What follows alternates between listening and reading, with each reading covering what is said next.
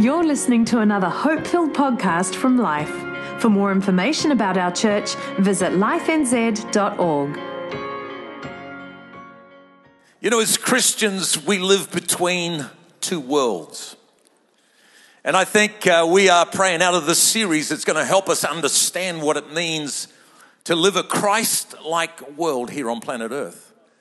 And I've been in church my whole life, had a relationship with Jesus since I was 5, and I've often felt the challenge of living the tension of being in this world but not of.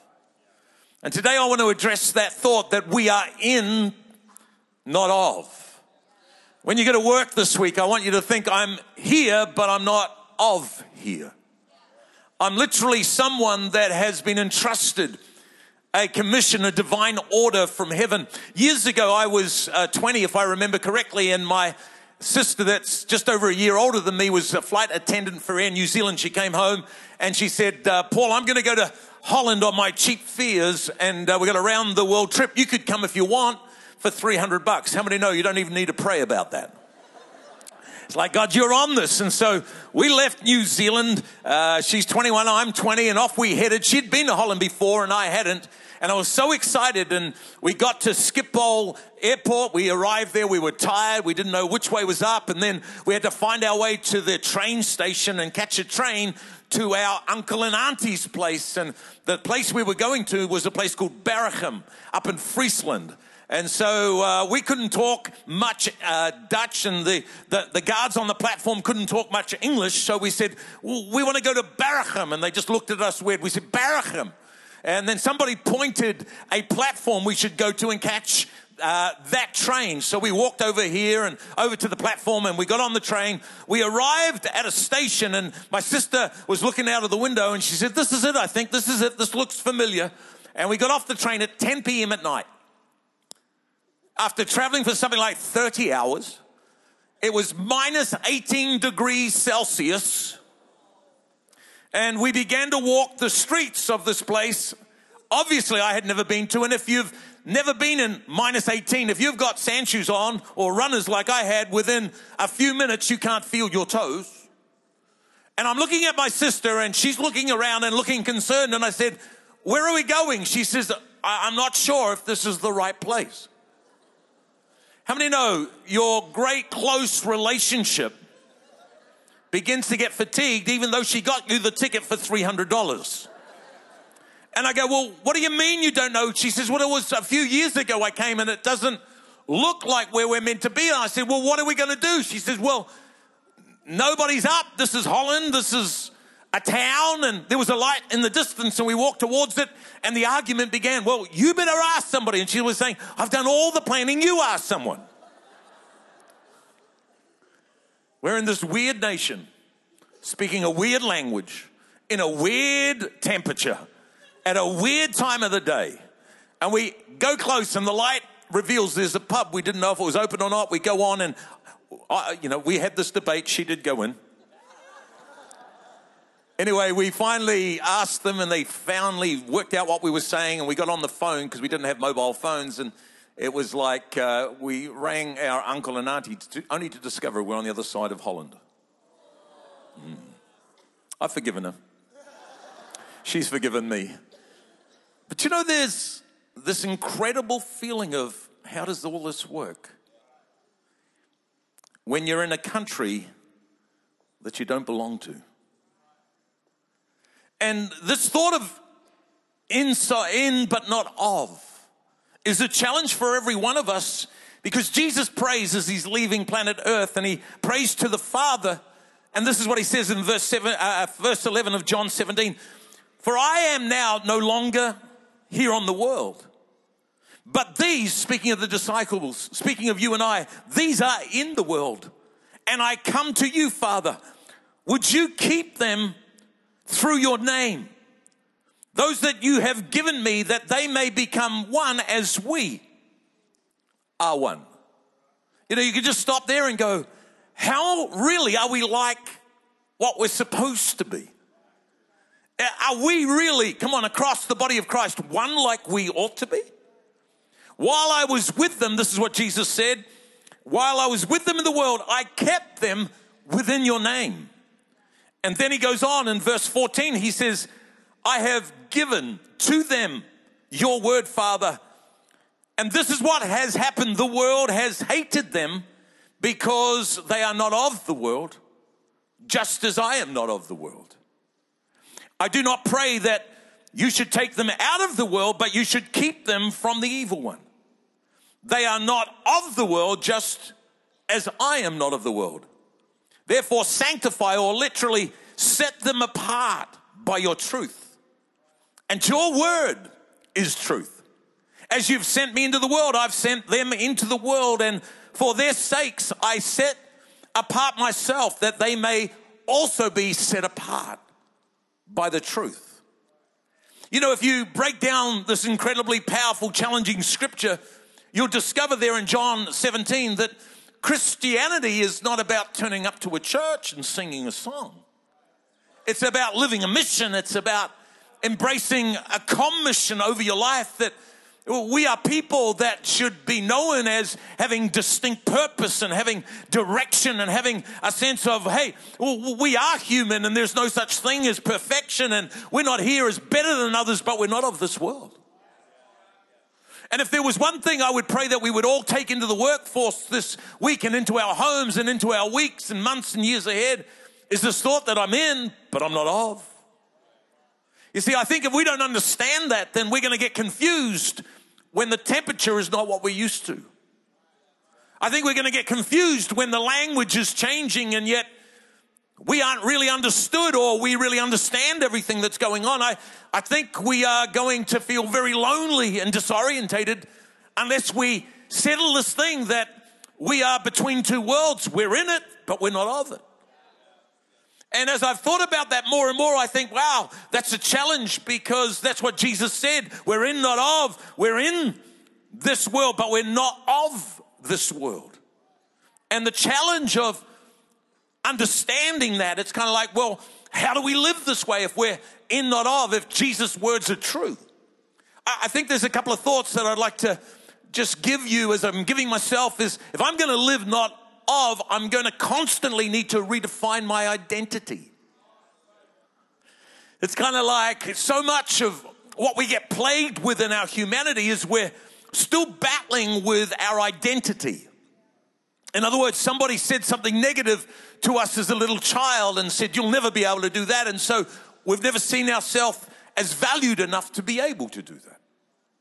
The way we speak to ourselves or see ourselves when we look at the mirror, for many years, you may not believe this, but I looked at myself as a less than person because I was constantly comparing myself with other people's giftings.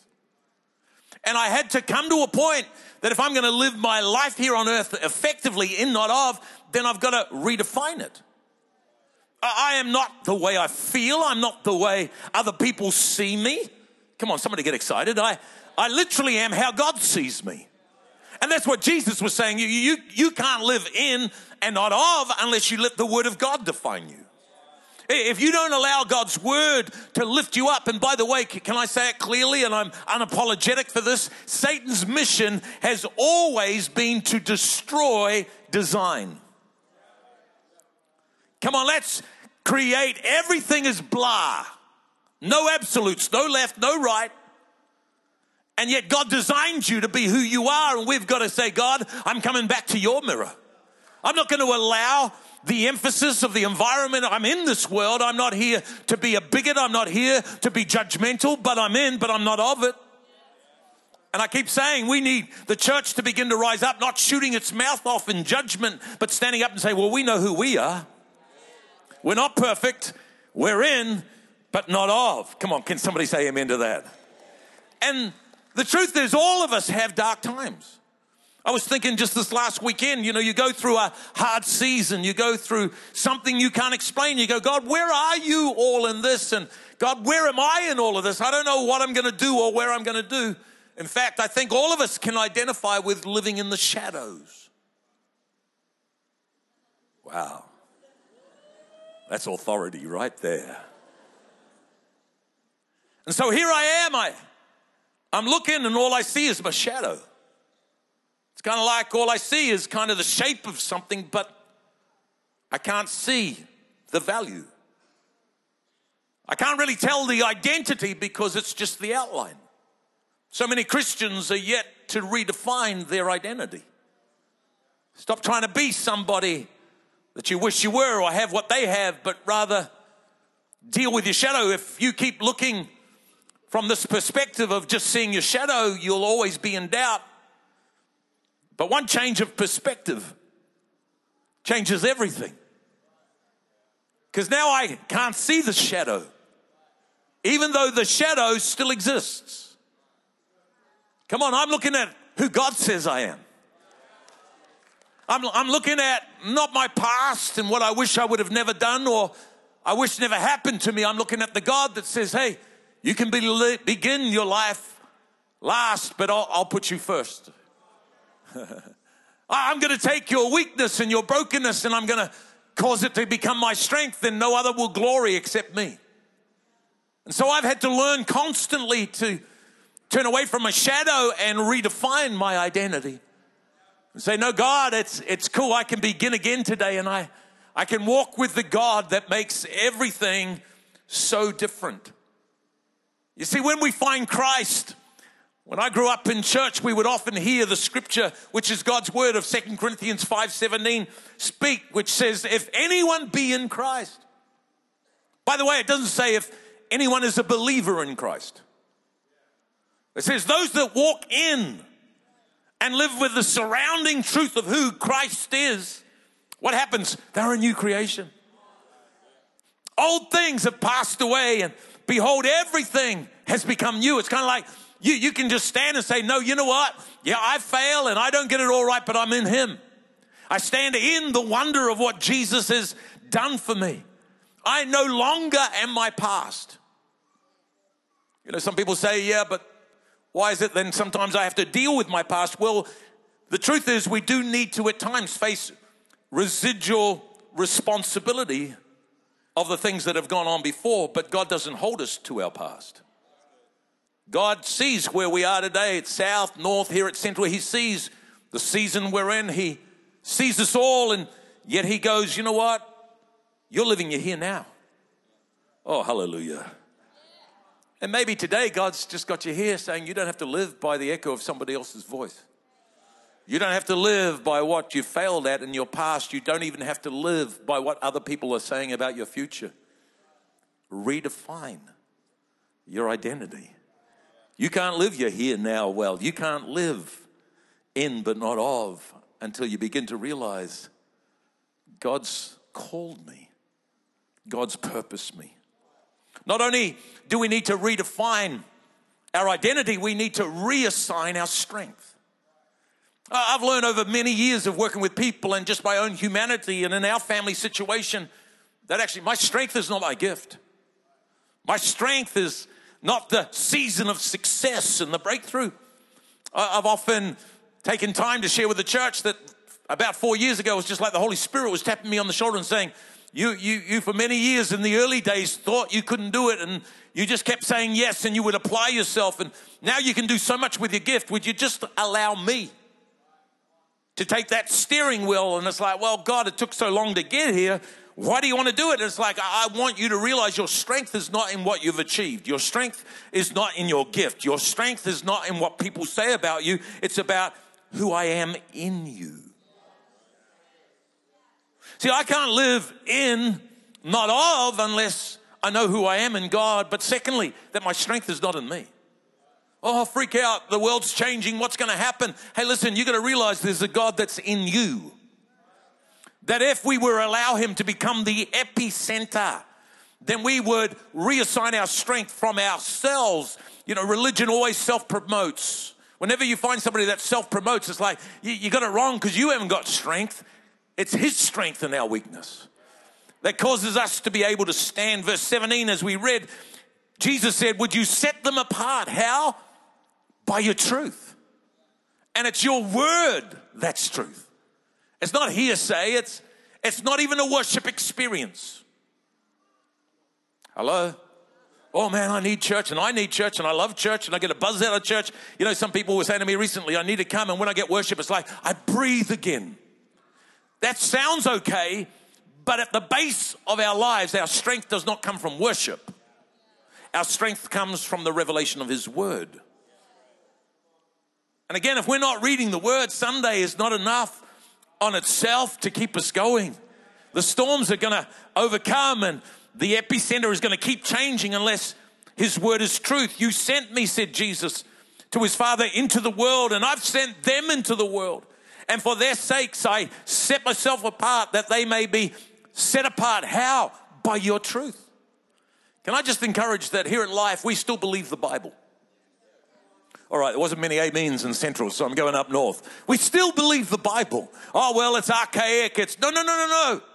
We need to align ourselves to God's Word to get strength.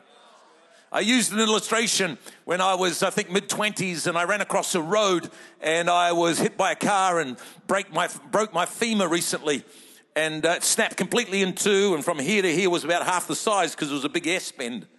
And I was in the hospital, obviously, on morphine, and they drugged me up so I could tolerate the pain, but the surgeon had to bring alignment for healing. And the pain of the accident was one thing, it was unexpected. The pain of alignment was far worse, because you had to pull the leg and the muscles that had contracted and align the bone, and then with an x-ray they put a pin through my bone canal so that the leg could heal and reoperate. Hey, some of us, we're in a world that says, well, just, it's not kosher. No, why pay the cost? Whereas you read the Word and it says Christianity costs.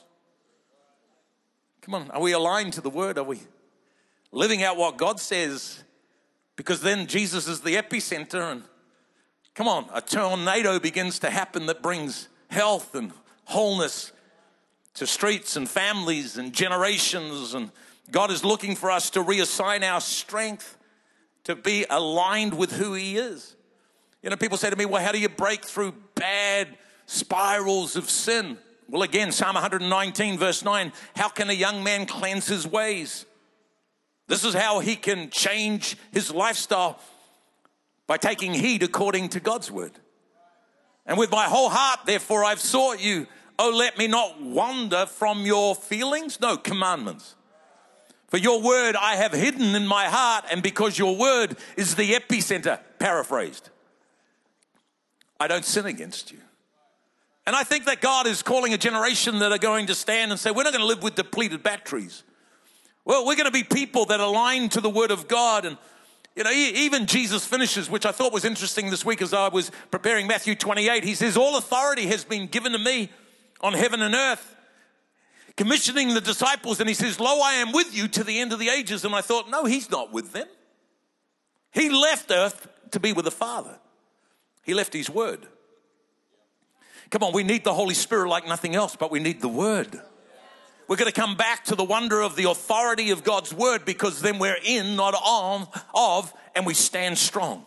We've redefined our identity. We've reassigned our strength. Thirdly, to be in, not of, we need to reframe our purpose. Here at Life, you're not going to be here long if you don't want to hear a message that you were designed for kingdom outcome. Now, there may be a time of restoration. There may be a time of healing. There may be a time where you just need to soak in worship in the presence of God. But God has us, again, designed for purpose. And I feel like God is calling. There's an echo. It's like, come on, will you live out your God purpose?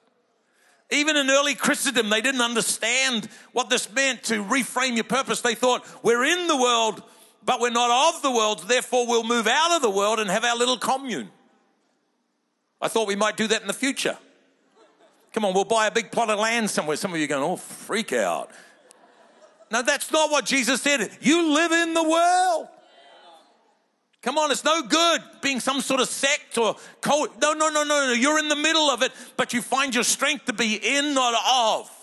When you know who you are, you know where your strength comes from, and now you're living out your purpose.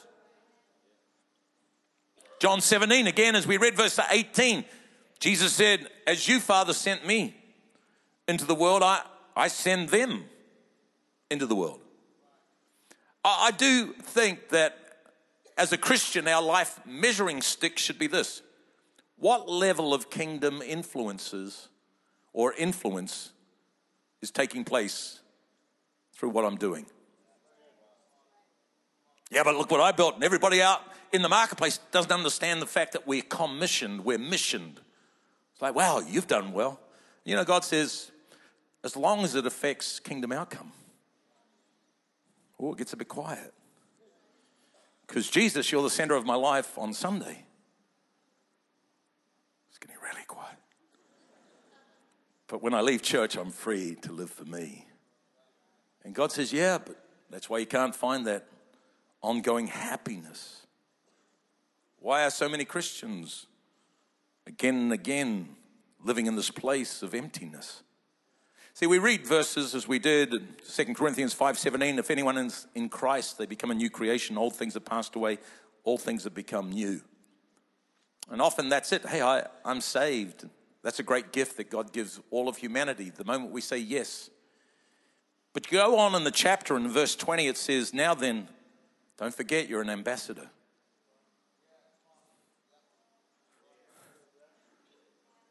Where you work, you're the ambassador.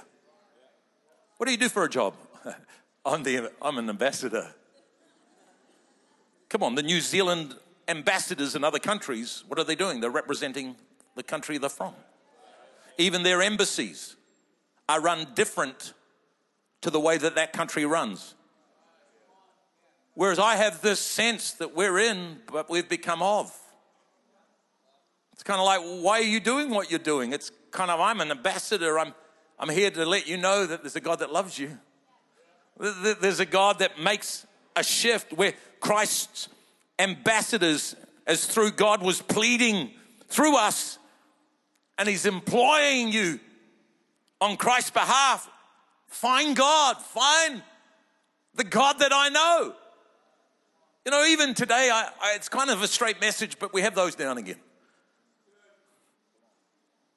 Do the people at work even know you belong to God?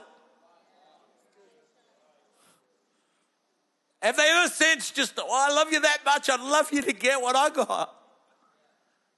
Religion would force them, and so we've almost gone the other way, and I don't know that we're living the ambassador kind of lifestyle.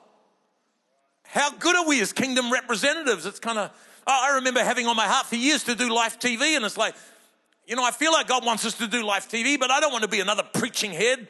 And we just put it together. We need to relate to where people really are and let them know that God doesn't condemn them. Religion does, but God doesn't. But it's going to cost a whole lot more money because we're going to have stories and creative intros and outros, and it's going to take a lot more of your time to do what you need to do. And it's like, yeah, I realize that, and I'm time poor, but, you know, I feel like we're going to do this right. We've got to be an ambassador. Are you hearing me? Well, last Sunday, I was told a story this week.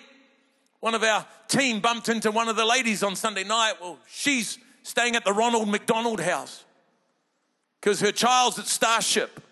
No church background. And last Sunday morning, she turns the TV on. She might have been in the hall or whatever. And live TV's on. Story goes something like this. I watched live TV and it's like, you're talking to me. I think she even said I could listen to that guy all day. I was going to tell her to meet up with Marie and see if I can get her to say the same. It's like, and it's, then she of her own accord, no church, finds out more about live TV on the internet and discovers where we are. Comes here last Sunday night, same day. At the end of the meeting, lifts her hand and says yes to Jesus. And the point I want to make is not about me, it's about, come on, ambassadors. Clearly represent the kingdom they stand for. You can't be in and not on unless you're known as an ambassador. It's kind of like, if we don't deal with our identity, we want them to give us identity. Whereas we don't need that. We need to know how God sees us. And then we need to realize that our strength is from Him, even in our weakness. So devil, you can't keep pulling that trick. I am weak and I do fail, but my strength comes from the God that understands. And then I reframe my purpose. Seriously, this may not be a church for everyone. But as long as I've got air and got breath, I'm asking you, why are you here on planet Earth? If you collided with the God that makes you a new creation, then you've also collided with the God that desires you to become an ambassador. Unapologetically, I'm in, not of. Yeah, but you're different. Yeah, you may see that. It's not that I'm better, but I've discovered a God that wants me to live a little different. Which brings me to the final thought, and I might need Sam because it's getting quiet. How many know the anointing comes when the keyboardist comes? See, to be in, not of, and to live that kind of life, we've got to realign our example. So it's one thing to be called to be an ambassador, then I've got to ask myself, what kind of example am I? I'm not preaching about perfection. By the way, who we are shapes what we do. And so I look at that and I go, over time, all the lines get blurred, and what used to be things we were careful about, today it's like, oh, well, everybody's doing it. It doesn't really matter, does it? And I go, but we don't realize that the kingdom of heaven has a fragrance. There's a world looking for something that smells right. And sometimes all of us can give way to things. And the intensity of that fragrance just gets watered down. We go to the shop to buy the fragrance, and there's two options.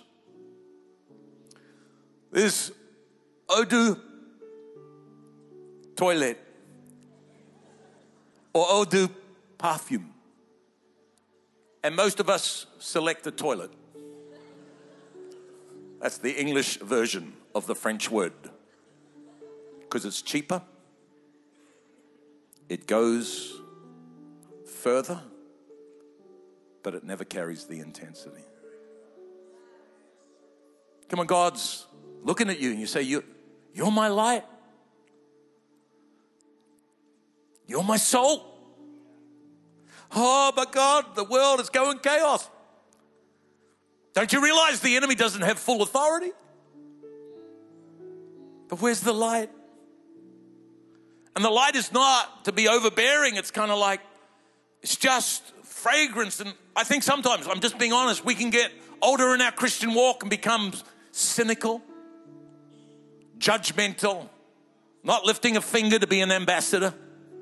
Always talking about what's not good enough rather than seeing what God is. But 1 Peter 2:9 says, you are a chosen generation. You are a royal priesthood. You're a holy nation. Did you realize you're his own special people, that you may proclaim the promises or the praises of him who called you out of darkness into his marvelous light? You who once were in darkness and not a people, now are the people of God. And you who have not obtained mercy, but now you have it. Paul writes, I beg you as sojourners and pilgrims. You're in, but you're not of. Would you stop, abstain from fleshly lusts that destroy your soul? Having your conduct honorable among the Gentiles. Would you realign your example? You know, I could go on for an hour or two. I think to become that example, God is wanting us to love unconditionally. Come on, what people do or don't do, what they say or don't say, how they live or don't live. They need somebody to love them. When the leper came to Jesus, and nobody touched lepers, Jesus touched him. A lot of people put on a brave front for a decimated heart. It's like, you need to know that I love you no matter who you are. But at the same time, I'm going to bring light and salt. So at times I'm going to bring light and you won't like it because darkness reacts to light. Come on, I'm going to bring salt. If you watch any TV, MKR, Manu, where is the seasoning? Where is the sauce? Come on. We don't come in all lights blazing, but we bring enough light. Come on, enough salt. There's a lady in our church, her name was Granny Diamond. I would take no one to church in my day, because when it came to worship, she was a siren that was louder than the fire brigade. I think sometimes Christendom, we've misread what it is to be in and not of. We think we've got to go, come on, full guns blazing. No. As the opportunity affords, we love people unconditionally. But we always bring light, knowing at times it'll bring reaction. And salt that brings flavor. In fact, you shouldn't bring light without salt. Light helps somebody see. Salt makes somebody better. And that is what Jesus said we were called to do. And see an example of who God is. And then finally, just be the example. Let me close with Ephesians 5:8.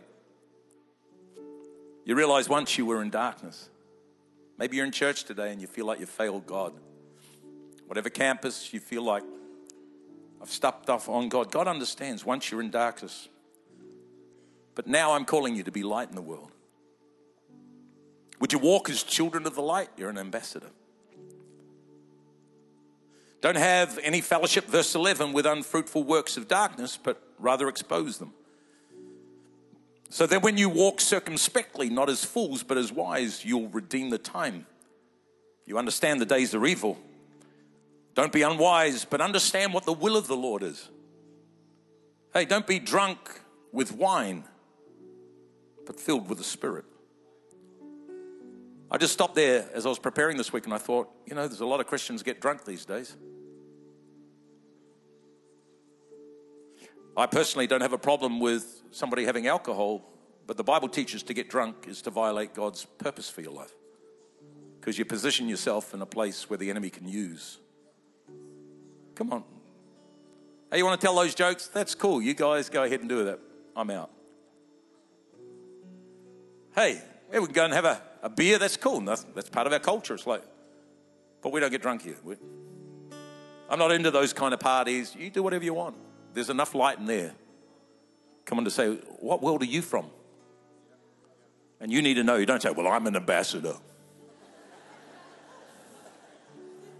Come on. They just know there's something about you. You're the go-to person when they get honest. They need somebody to help and understand. Come on, we're not a Granny Diamond. You need Jesus! It's just like, hey, there's a God that changed my life. He's not looking for perfection. Because I understand. I'm in. I'm not of. We hope you enjoyed this podcast from Life. If you have questions or want to contact someone about this message, visit lifenz.org.